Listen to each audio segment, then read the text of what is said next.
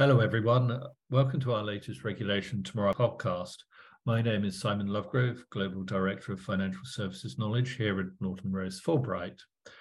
According to the FCA's Financial Lives Survey 2022, approximately 4.2 million consumers hold at least £10,000 in savings, despite possessing a risk appetite that would justify investment of cash savings.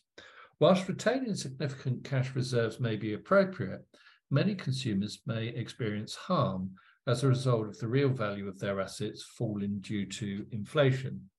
With this in mind, on 30th of November this year, the FCA published Consultation Paper 2224, broadening access to financial advice for mainstream investments. And today I'm joined by Matthew Gregory, counsel in our London office, and Matthew's going to be taking us through the key headlines of the consultation paper. Matthew, great you're here, and over to you. Well, thanks very much, Simon, and thanks for the introduction. Yeah, you're right that the proposals really are coming off the back of the Financial Lives Survey, both 2020 and 2022. As you say, the number of consumers that have over £10,000 of investable assets, but comprised in cash, have gone up. And in the 2022 survey, that's gone up to 9.7 million, 44% of whom in the FCA's research say they have some appetite to take investment risk. And so really the proposals are aimed at allowing firms to provide mass market consumers with more straightforward financial needs, greater access to simplified advice on investing into mainstream products. And that is specifically within stocks and shares ISAs. The FCA is looking to make it a bit easier for firms to provide advice that's proportionate to the needs of consumers at a lower cost. And over the period since RDR, it's often said that an advice gap has been produced within the retail investment market, and that firms in particular, those serving mass market consumers, have found it more challenging to provide the type of advice that this consultation is looking to facilitate without unduly burdensome or costly arrangements to facilitate that. So the consultation paper really is seeking to streamline some of the regulatory requirements. I think it's important to recognise that this is not some new source book for core investment advice. There will be a new definition of that, and I'll come on to that in a moment. But actually, what the FCA have done really is to effectively encourage firms across a number of areas to take advantage of some more proportionate applications of the rules through non-handbook guidance. So who are the consumers that the FCA particularly have in mind here? Well, the target market for core investment advice will be clients with, as I mentioned, simpler investment needs, looking to receive appropriate support to enable them to make effective investment decisions. And this is very much a core part of the FCA's strategy for the consumer investment market.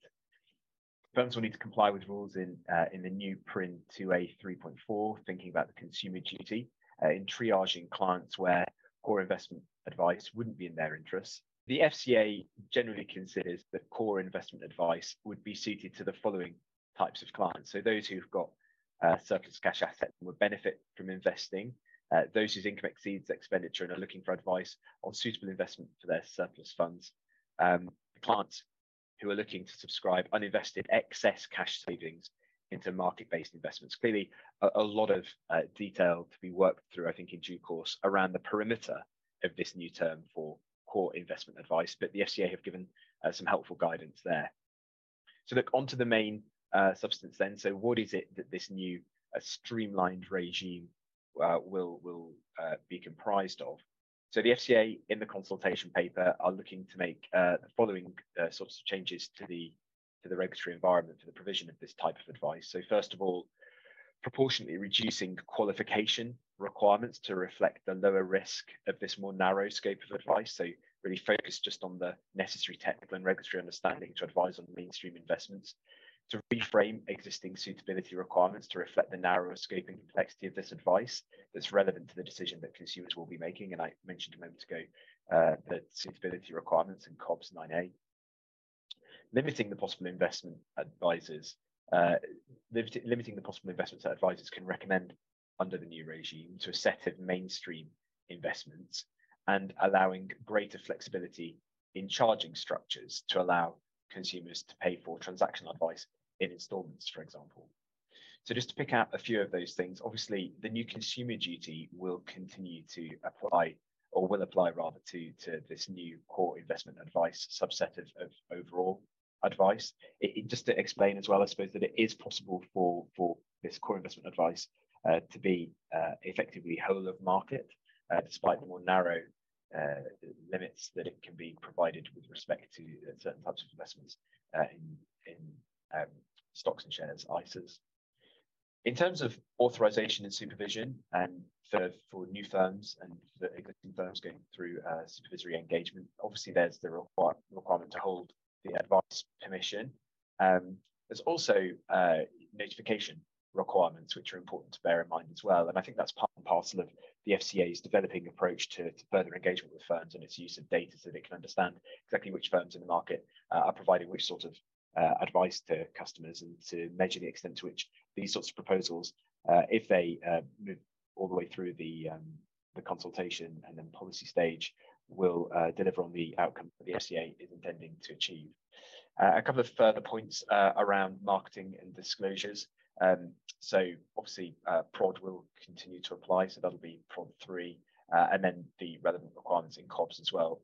But there is going to be some helpful new guidance in PERG if the measures proceed as planned, and firms will want to take pretty close recognition of those in due course. So overall then, this is a package of measures which has the potential to produce some fairly fundamental structural adjustments to the provision of advice, broadly speaking, likely to be welcomed by firms who have been campaigning for some time for reform to this area of the market to facilitate the type of advice which consumers are looking for, and actually all of that brought out in the Financial Lives survey.